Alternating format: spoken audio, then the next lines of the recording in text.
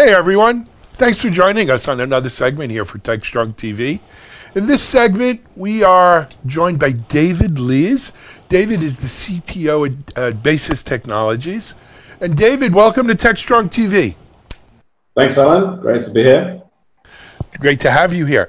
So David, I don't think we've done an interview here with Basis Technologies before, so I think we should start right there. Okay. So, go ahead. Basis is a company that's been around for about 20 years. We are a global organization that works with hundreds of customers around the world. And the thing that they all have in common is that they run SAP software, as I'm sure many of your audience do. We specialize in solutions around the application lifecycle management space. We kind of started up the whole trend in terms of the DevOps for SAP by really helping people to manage their change in a much more agile way than SAP is traditionally known for. Excellent. And of course, you know, David, we were talking off camera before we got started. I'm doing DevOps.com 7 years. Right, and when I first started, everyone said, "Oh, DevOps is something for startups. I don't know about large organizations." And then, sure enough, not every, but most large organizations in the world started recognizing the benefits of doing things, you know, in a DevOps fashion. And we fought this battle with, you know, DevOps in the mainframe, DevOps on things like SAP. Well, how could something like SAP benefit, you know, from DevOps? But of course they can. Of course they can. And I think SAP themselves has recognized it, and they've come out with a lot of DevOps-related solutions, products, services. But also companies like Basis, right, are recognizing that, hey, my customers are asking me about DevOps, but they're not going to throw away tens of millions of dollars and years of tribal knowledge that they've developed in doing things on SAP. It's just impractical. And so, you know, they have to put a little chocolate in the peanut butter. And it's got to work together, right? So, and I would imagine, you know, Basis this is a real specialty that the market's calling for, and Basis has a real role to fulfill here. Yeah, I think it's as relevant in the SAP world as it is elsewhere for exactly the same reasons. Customers are looking to become more agile. They want to be able to deploy in kind of just in time, moving away from the whole annual or 6-monthly mega release delivered in a very waterfall way in order to respond to market changes, customer needs, in order to drive more efficiency within their application development and application management space, and to deliver that with quality that a business critical system like SAP mandates, to be honest. Sure. So, David, I always like to ask our guests a little bit about their own personal background, because people out here are wondering, right? So they look at David Lees, he's CTO of Basis Technologies. They've been around 20 years in the SAP space. They deal a lot. David, what's your personal background like? So I actually joined Basis only about 18 months ago, and prior to that, I spent the majority of my career on the other side of the fence. I was with Procter & Gamble, large global consumer goods company, and pretty much most of that time was connected to SAP in some shape or form, from implementations through support, upgrades, getting ready for transformation to things like S/4HANA. And it was in that role as a customer that I first came across Basis a few years ago and actually brought in one of their products into Procter & Gamble. So I kind of first had that experience as a customer of Basis before deciding to kind of make the step into to working here as CTO. Excellent. So you literally have a career in SAP that you bring to Basis, and as you said, from the other side of the fence, not as a vendor, but as a user, a consumer, customer of SAP. And like you were saying before, I think many of the customers of SAP that have been running with SAP software for now tens, if not 20 plus years, have developed the knowledge, they've developed their solutions and their processes exactly how they like them, but that's come with massive investment in custom code, custom solutions, investment in the way they're managing those developments, those projects, and maintaining them on a going basis. And so I lived through firsthand this whole life cycle, let's say, plus the last few years where the old way of managing things was simply not going to be the right way to continue to manage in the future, because at the end of the day, while the rest of the architecture around SAP is evolving at a much faster rate, you can't kind of retain the kind of the bottleneck image that SAP has, and you have to find a way of breaking that bottleneck and being able to move at a similar pace to the other elements in the architecture. It's not as easy as saying, okay, well, let's just not touch the back end and keep that totally frozen. It's simply not possible. You need to make as many changes in your supply chain and finance and legal entity structure, etc., as you do in your e-commerce platform. Fair enough. Excellent. I again, the parallels to what we saw in the mainframe space is also the but I think there's something else you got to remember. People don't use SAP just because of their prior investment or just because it's what they've done before, right? Organizations of a certain size use SAP because it offers real advantages and allows you to do things in such a way that you can't have or you can't get with just about any other solution out there. So it's not just because this is what my grandpa did or this is what we've done for 10 years, 20 years. It's because we are an organization of a certain scale, right? That we require this. Yeah, I think they're a market leader for a reason. And that's because they have the products that, like you say, run some of the largest enterprises in the world, many of the Fortune 500 or FTSE 100 or what have you. And it's in spite of that we need to find a way of being able to manage that in a much more modern way. There's certain elements of SAP that I'm sure some of your kind of more pure DevOps listeners or audience would struggle to understand, in terms of, for example, the way version management is handled in SAP inside like a single database, hard to manage branches in terms of parallel developments, the way changes are deployed through the use of things like transports, create to some extent an ecosystem in SAP that is different than a lot of the cloud native and more modern applications. But at the same time, we want to be able to help customers to manage the risk, to manage the agility, and to be able to move things through with confidence and with speed in keeping their changes across their architecture orchestrated in a controlled way. Absolutely. So, David, if you don't mind, I think we've laid the groundwork here well. Let's look at, if you will, the anatomy of a SAP DevOps engagement, right?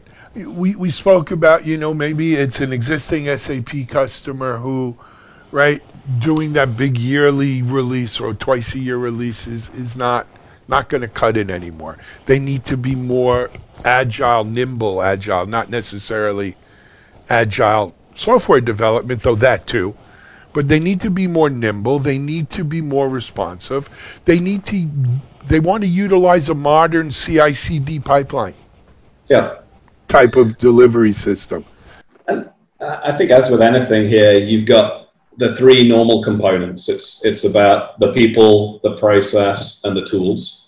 So there's no kind of silver bullet that's going to say, yeah, I'm suddenly DevOps in my SAP space.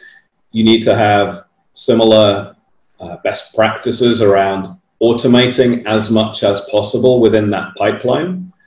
Some of that's available natively inside SAP to do things like automated unit testing, automated code inspection.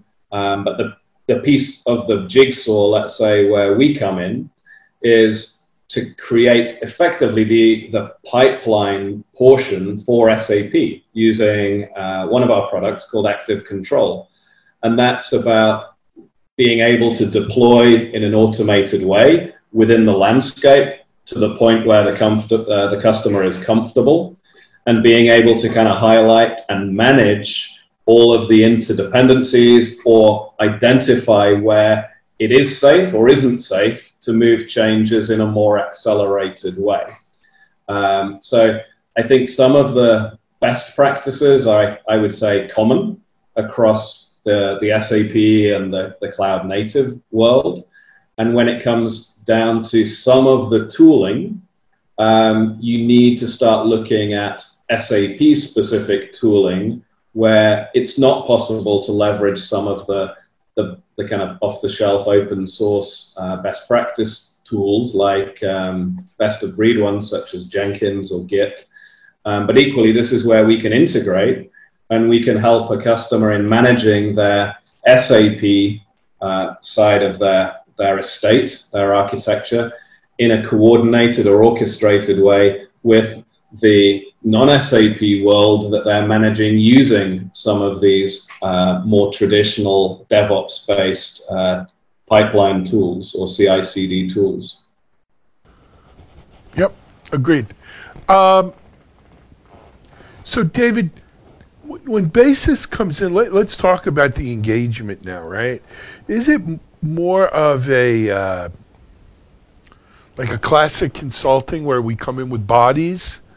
Or is it more of an architectural and here's the processes and kind of maybe software we're going to introduce, or both? Yeah, so we are primarily a software company in terms of providing the solutions, although we do recognize and we do work with some of our customers that they also need help on what are the process changes or architectural changes that they should make in order to go further, in order to become more agile.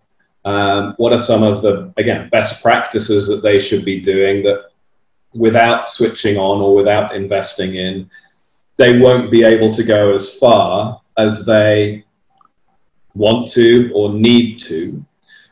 So whilst we are today primarily a software company and we will come in to help our customers activate those solutions and deploy them, we are starting to kind of branch out a little bit more into the consulting side to help customers on that journey, to define what that journey looks like for them based on where they are today and based on where they want to get to. Fair enough. So I gotta kind of ask it only because you have to in these days. How's COVID affected all of this? I think we're affected to some extent like many companies. However, we are to a certain extent well insulated. We have a subscription-based model. So the companies that tend to deploy our solutions continue with those solutions. We have an incredibly high renewal rate, which we're very proud of. and that gives us a very strong cash flow and a very strong platform in which we can continue to invest in new products and solutions, as well as to continue to invest in identifying and adding new customers. I think to some extent there is some of the pursuits, some of our prospects have been impacted by budget restrictions, but I think at the same time, COVID is accelerating significantly the pace at which companies realize they need to transform. So I think it's probably as much as one side kind of slowdown and budget restrictions as it is kind of companies coming in saying we have to modernize, we have to change the way we're doing things, and we need our SAP application development to be as flexible as we have elsewhere in our organization. Agreed. I kind of suspected that, but I wanted to kind of confirm it with you. On the one hand, it definitely, everyone working remote and everything that went on, you could see it slowing down, but on the other hand, it becomes very much a catalyst for transformation, right? There's no waiting for tomorrow. We got to do this now, and so it happens in there. What about working remote though, David? I mean, you're obviously in your home office right now. I am. Yeah.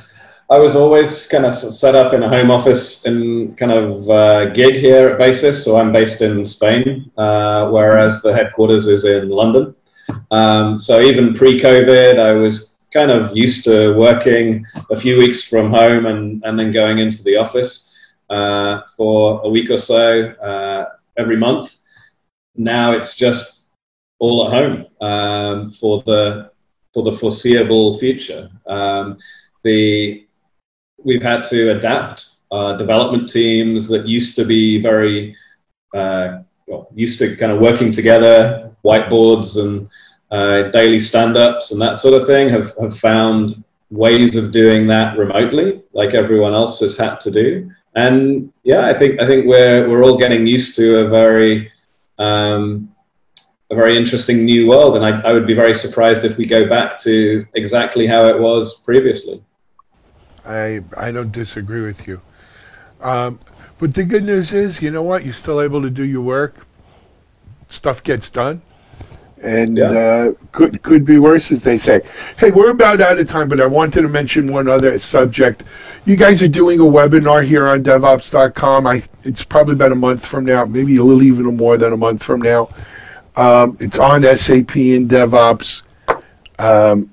I'm not going to put you on the spot here and spill the whole beans, but who should be, talk to us about it. I think the intended audience for that is people who are traditionally on the DevOps side of the fence, who've grown up outside of SAP, who need to or are realizing that SAP should become part of what they are including in their plans and in their strategies. Now, I would still say SAP kind of long-timers would get some value out of that webinar, but it's more about helping people understand how SAP is relevant, why it's relevant, and how we can help customers bringing the SAP world together with the more modern side of the application house for customers.